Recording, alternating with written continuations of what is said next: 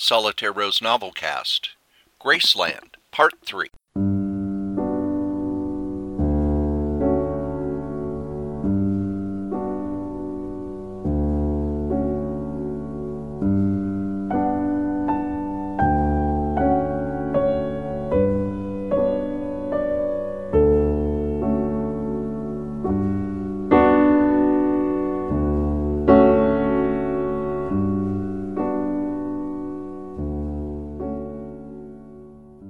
Yes, it's been a long time. No, I don't want to talk about it.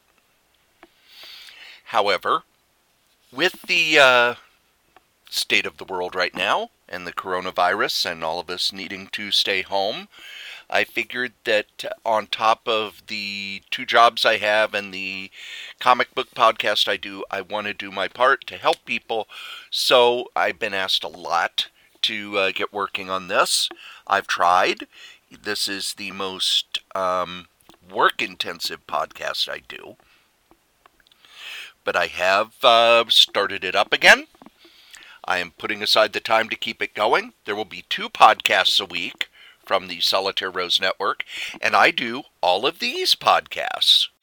The Solitaire Rose Podcast Network is filled with all kinds of audio goodness.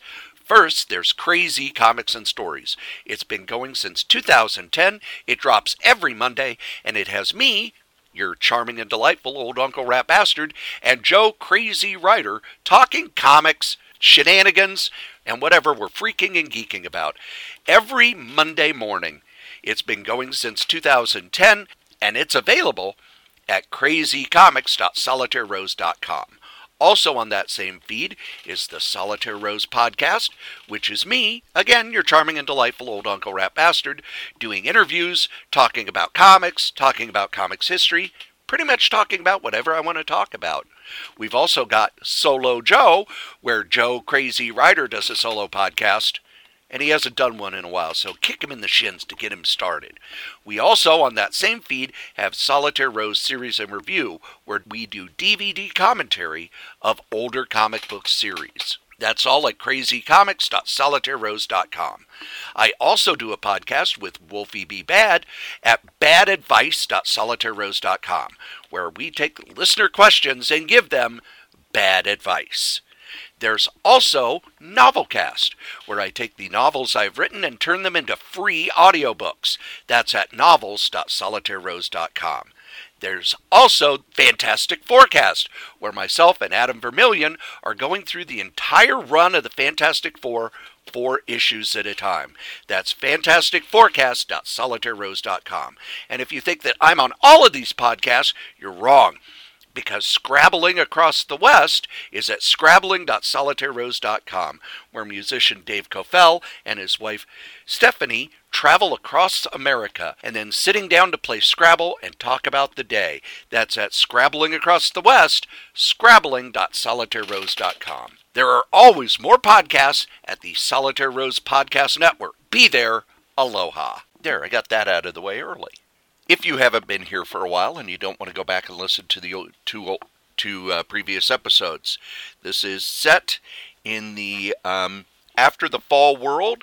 This is a world where a zombie pandemic, zombie apocalypse, destroyed civilization. It is 5 years later, and the survivors are trying to make their way in this new world. What you need to know. We have a group of characters who have joined up with pilgrims from all over the U.S. who are coming to Memphis, Tennessee. For some reason, they believe that Graceland is where they can start over. Graceland is important to them. They have sent ahead scouts to see what's going on in Memphis, Tennessee, because most of the cities are still overrun by zombies. They're still not safe. So the characters in this novel are the ones who have been tasked to go check out and see what's happening in Memphis, Tennessee, and that's where we begin. The next day was much the same. However, there were a few zombies that they had to pick off. None of them got close enough to be considered a threat. But when they would check the remains, they would be the same as the ones that attacked the camp the night before they left. Fresh. blood still red. Bo was the one who took most of them down and showed himself to be a crack shot. Ray lightened up the second day as well, and spent more time talking with the rest of the group. As the day stretched on, they could tell by the signs on the side of the road they were almost there. Billboards promised strippers, car dealerships, and of course, Graceland. Many of the billboards were peeling, and more than a few were collapsed, a pile of metal and wood on the ground. The number of cars by the side of the road grew, and after a while they didn't even bother to check them over anymore, knowing there would be nothing of interest inside. As the sun was setting, they came over a hill and were able to see Memphis. The sight was enough to make Ray turn around and go back, and he wasn't the only one upset by what he saw. They were at the top of a hill, on the interstate, looking into the Mississippi Valley, and the sight was devastating. In better times, Ray had driven to the city innumerable times, and the hill was one of his favorite sights. You would come over the hill, see the bridge that led into the city, lit up with different colored lights. The city would rise above the river valley, a multicolored mix of buildings, lit up, making the night sky glow. Now, the bottom of the hill showed a large number of tanks and other discarded military equipment. The bridge was destroyed, with most of the structure simply gone, what was left looking like it was about to fall into the river. Looking at the city itself was what hurt the most, though. One of the main skyscrapers was simply gone, and there was a thin black line of smoke still rising from the area it had been. They were still far away, but they could tell that most of the buildings no longer had glass in their windows because there was no reflection of the sunlight. I knew things were bad, but Bo started. But if you don't see it, you don't think about it, Hunter finished. Jenny was standing next to Hunter. He put his arm around her. Before Ray could realize it, he had tears coming down. They all did. "I say we camp here," Mark said, trying to sound confident. "Yeah," Ray said. They ate in silence and didn't build a fire, seeing as how they were close enough to the city that they were worried about attracting attention. An hour later, the area was dark. Ray was watching the city through his field glasses, trying to see if he could get a glimpse of what was causing the smoke. He watched for what felt like hours before giving up. "It would have to be a hell of a big fire to be seen from here," Bo finally said when Ray put the glasses down. "I was just wondering about the fact that there are fresh zombies, and still smoke rising from a city that can't be gotten to from here," Ray said. "There's a bridge about 30 miles north of here that you could probably cross, but that would take about 3 days off our travel time. I think we should try to cross the river. There've got to be some boats down by the riverbank. This was pretty good fishing. A lot of people had docks along this area," Bo said. "I think we should head back. Let everyone know the bridge is gone and we'll have to find a different way. There's no way we could get people across even if we do find a couple of boats," Angela said, obviously shaken by what she'd seen. Ray understood how she felt. There was nothing in the world he wanted to do more than turn around and head back. Telling people that there was no way to get into the city. He couldn't. That was why he was sent here. That wasn't why he was sent here, so he said, "We need to at least try to make it into the city. Before we left, we said we'd be a week. Going 3 days out of our way means that we won't be back in time and they'll send more people to do what we're doing. We aren't supposed to worry about how to get everyone there. That's not our job. Our job is to get all the information we can and make it back alive. Then we go back and tell them we're not as close as we thought, and do it again when we get to the other side of the river," Angela said. "I think we could cross the river pretty easily," Bo said. "Even if there isn't a boat down there, we can lash together a few logs and put together a makeshift raft. We get across and we're home free." "If by home free you mean zombie chow on the hoof, then you're right," Angela said. "Even if we do make it across the river, everything on the other side will see us and be waiting. We'll be out in the open and the only boat on the damn river. They don't hunt people by sight, they do it by smell. I figured that out on the spacious Bo Clapton estate when I was hunting deer back when they showed up. I was just covered in deer scent. They walked right by one without..." "They don't hunt people by sight, they do it by smell. I figured that out on the spacious Bo Clapton estate when I was hunting deer back when they showed up. I was just covered in deer scent and walked right by one without knowing it. The dead bastard just kept walking toward the house, and when I finally saw him, he'd been within 5 feet of me and just went right by. They're smart enough to go where the light is at night, but without that they just move toward the smell.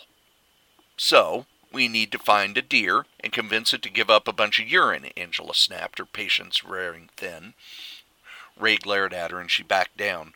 Before he could say anything else, Hunter spoke up. He was seated with the rest of them, but Jenny was leaning on his shoulder, eyes closed, grasping his hand.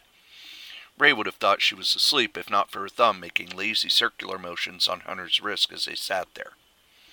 I don't like this. Things aren't adding up, he said, putting his arm around Jenny and resting it on the top of her head, touching her red hair. You always think things are about to fall apart, Hunt, Bo said. We just haven't been near a city in a while, and you forgot how bad things looked. No, Hunter said quietly. There are just a lot of odd things. The fresh zombies had to come from somewhere, but we know they didn't swim the river. Add to that the zombie who could talk back at the old house, and we should be a bit worried. What do you think, Tommy? Ray asked. Tommy had been sitting with his back against a rock, his arms wrapped around his legs as if he was trying to curl into a ball. He looked startled that anyone would want to talk to him, and he said, What do I think? I didn't bring you along to be a parrot, kid, Ray said in his best impression of the drill sergeant who had been in his nightmares since basic training. I asked you for your opinion. You're a fresh set of eyes. Yeah, kid, Hunter said, picking up on what Ray was doing. Do you think we're walking into a trap? I don't think so, Tommy said, obviously taking his time and thinking about it. Most of the zombies don't know how to set a trap. They just go where their nose takes them. But I don't like the idea of walking along the riverbank either. The zombies tend to move toward buildings, and if they can see the buildings, they'll be down by the side of the river trying to find a way across to get to the city. I like this kid, Ray said, still channeling his drill instructor. I agree with that. But I have the field glasses, so if we look for a boat heading down to the riverbank, we should minimize the time we spend down by the river. That should drop the level of danger. I'm more worried about the smart zombies from back in the house, Alice finally said. If it's been following us, that would be the perfect place for it to try something. I've been worried about it too, Angela said. The way it was talking to us, I don't think it's likely to just wander off into the woods and give up. It was pretty determined, and the only reason it ran off was because the Elvis people showed up with even greater numbers. I agree, Mark said, but there's not much we can do about it other than keep a low profile and be ready. I hope that's enough, Ray said. I'll take first watch, but we'd better be ready to move at first light. I don't want to spend a night in Memphis if we don't have to. The talking zombie they were discussing was something to worry about, but he wasn't anywhere near them. His name was Eddie. He was on the hunt. Usually when he was hunting, he was looking for humans, but not this time. He knew that his last group was outnumbered, and it was only because he was smarter than the others that he was able to get away. He spent his days moving, keeping to the woods, staying away from humans, even though his body screamed for fresh meat. He subsisted on captured squirrels and rabbits, and he ate them, trying to keep them down. His stomach churned as he forced the vile meat down. His system could survive on it, but he was driven to eat the flesh of humans. It was the only thing that got rid of the pain, the constant pain of survival. For days he walked through the woods, not seeing or smelling any signs of humans. He knew that the large group that had attacked him were going to keep moving. The house wasn't big enough for all of them, and he heard them talk about going to a place called Graceland when he hid in the woods after the battle. They spoke about it endlessly, and the remnants of his memory stirred to life as they spoke. He knew that it was a place in a city, that it had once been important, but he didn't know exactly where it was. He backtracked to where he'd been weeks before. After days of travel, he made it to his destination. He got there in the dark, having no need for sleep. His eyes worked differently than they did when he was human. He could see more of the electromagnetic spectrum, but he wouldn't be able to explain it. He could see all the visual light, but he also had a slight ability to see heat as well, which made up for the problems his brains had in processing the visual stimuli. It was different from when he was unable to speak, unable to think. Then he would rely primarily on smell and movement, but now he could hunt more effectively. It didn't help him where he was going, though. When he finally saw his destination, he laughed. a dull, dusty laugh that had no joy in it at all. There in the distance was a series of large concrete buildings surrounded by a high fence topped with barbed wire. The front gate was open. There were scattered vehicles inside, but no signs of life whatsoever. Eddie picked up the pace and continued to laugh to himself as he forged ahead. When he got to the main gate, he looked at the sign hanging over the empty guardhouse. Federal Security Prison. No unauthorized entry. He laughed at that as well and said, "I authorize my entry. Try to stop me." He stood there, arms outstretched, eyes closed, as if waiting for someone to shoot him. Nothing happened, and he laughed harder, laughing so hard he dropped to his knees. When he regained his composure, he stood up and went into the small building by the gate. The interior was empty. Anything that had been there was long gone, taken by escaping prisoners or people who'd come by looking for food or weapons. That's all that really mattered in a world to the living anymore. Food and weapons. Money, power, prestige, social setting, religion, political beliefs, and possessions, all washed away, meaningless. The things that people had fought over for years, ended friendships, marriages, and broken families apart, were now worthless. An SUV was the same as a Geo Metro, a rusting hunk of metal. To Eddie, the only thing that mattered was the fact that he'd made it to the prison. He walked across the deserted grounds to the main incarceration building and saw that the door was shut. He tugged at it, and eventually it came open with the sound of wrenching metal. It hadn't been locked, but the rain and disuse had rusted the hinges, making it next to impossible for a normal person to open. Eddie was much stronger than a normal person, however. He stepped inside and the building was dark. The windows for the building were small and located in closed prison cells behind bars. During the day the building was dark, but at night it was next to impossible for Eddie to see anything. He waited, hoping his eyes would adjust, and as they did, he saw what he suspected. The cells were all closed, and inside. When the end came, any prisoner who was infected was forced into a cell, and the cell locked behind them. As the infection spread, they were left in their cells to die, and then rise again. Eventually, the guards were either infected or simply got away, leaving the prison filled with cells filled with zombies. They had not fed, so they were dormant, lying on the ground, waiting for food to come close enough that they could grab and eat it. Some had lasted a while longer, eating rats until they were gone. As the sun came up, small amounts of light came into the prison. Eddie walked the line, looking in the cells. Because he was one of them, his body didn't prompt the dormant dead to come out of their hibernation. But he checked the cells. There were more here than he thought there would be, but it was worthless if he didn't figure out a way to get them out of dormancy, then out of the cells. He searched for keys. Toward the end of the day, he was able to find the security room, which had a few weapons that hadn't been stolen, armor, and the master keyring.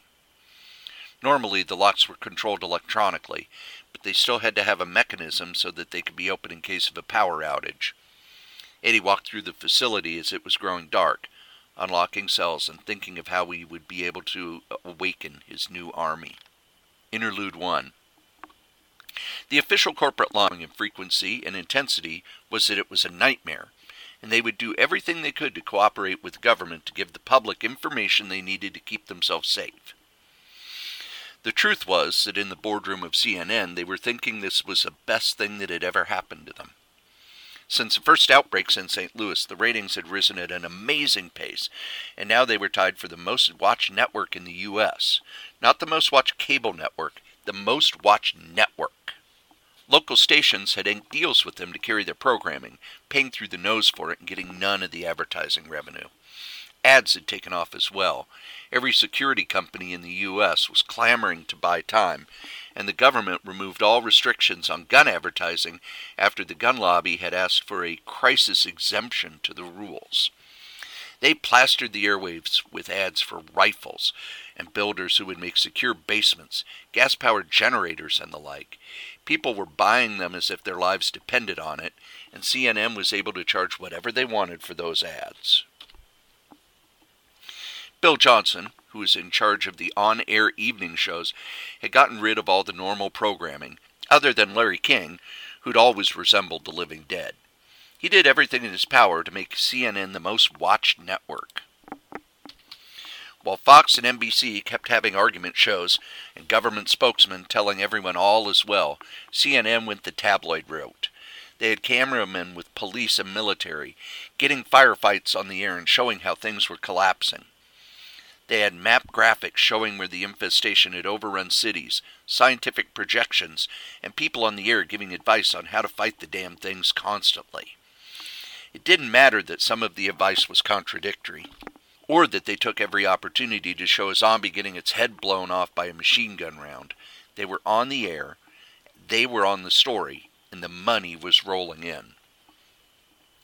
Bill sat in his office, looking out over the Atlanta skyline, smiling to himself.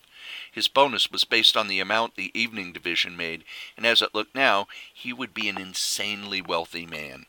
He didn't even have to try to raise ad rates. He would simply announce an auction for the time slots and let the advertisers fight it out. They'd even set up an eBay-like site for ad buyers to log into. It cost them money to buy a password so that they could buy an ad slot. He was spending his bonus in his head when there was a knock on the door. "Come on in," he said, not even thinking that his secretary usually announces people. The door opened and Eli Coates from Time Warner strolled in and sat down across from his desk. Bill was immediately aware of the mess his office had become. There were reams of printouts on the floor around his desk, and on his desk were scattered files, travel brochures, and memos from different divisions that he didn't give enough of a damn to read. The office itself was high up in the CNN tower, and he had a large window behind his large desk.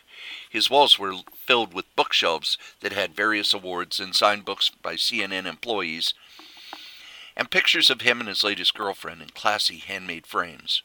Eli was a tall, gaunt man who was best known for being the most dangerous man at Time Warner.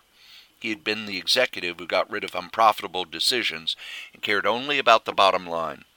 Most of the smaller parts of the company simply hoped he had no idea they were part of Time Warner, because if he knew about you, and you didn't make enough profit in his mind, you'd be shut down and your assets submerged into the larger company holdings, put away for a time when they might need a division like that again. Despite the reputation, Bill wasn't worried. Eli was also the man who'd moved him up the ladder rapidly. They'd worked together on a lot of different projects, and Eli was the one who'd given him the authorization to make the sky the limit for ad buys on CNN once the infection left St. Louis.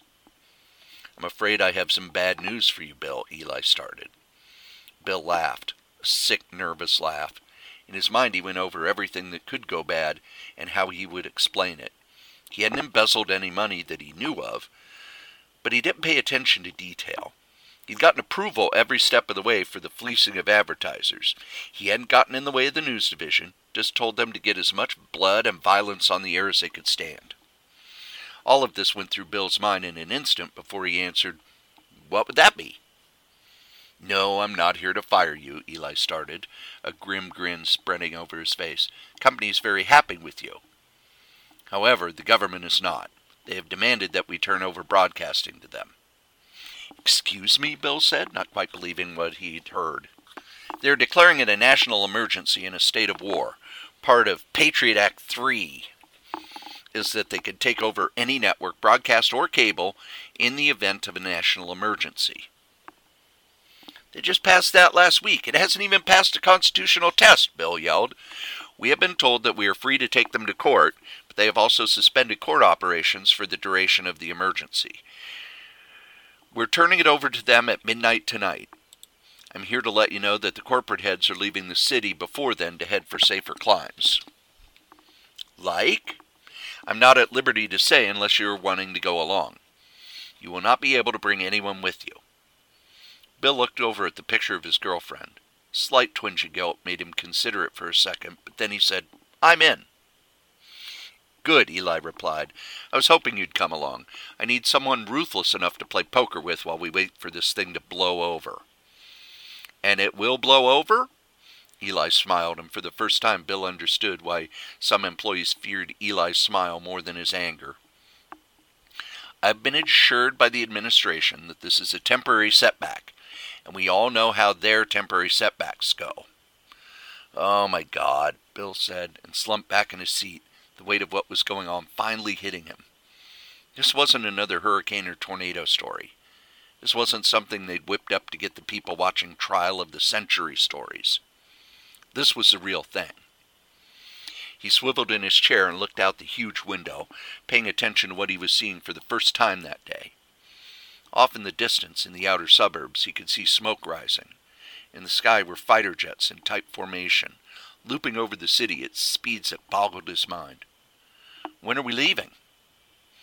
The chopper will be on the roof in an hour. Sorry that you won't be able to bring anything from home, but the corporate head said that they've stocked the bunker well enough to last a few months without concern. Is this the end? Bill said. Eli wisely said nothing and left him there to watch the fires in Atlanta start to grow. And there you have it, part 3 of After the Fall, Graceland. All of the podcasts here at the Solitaire Rose Radio Network have ads. We have sponsors like these. Believe it or not, kids, this here podcast has sponsors. And that sponsor, since day one, is DreamHost.com.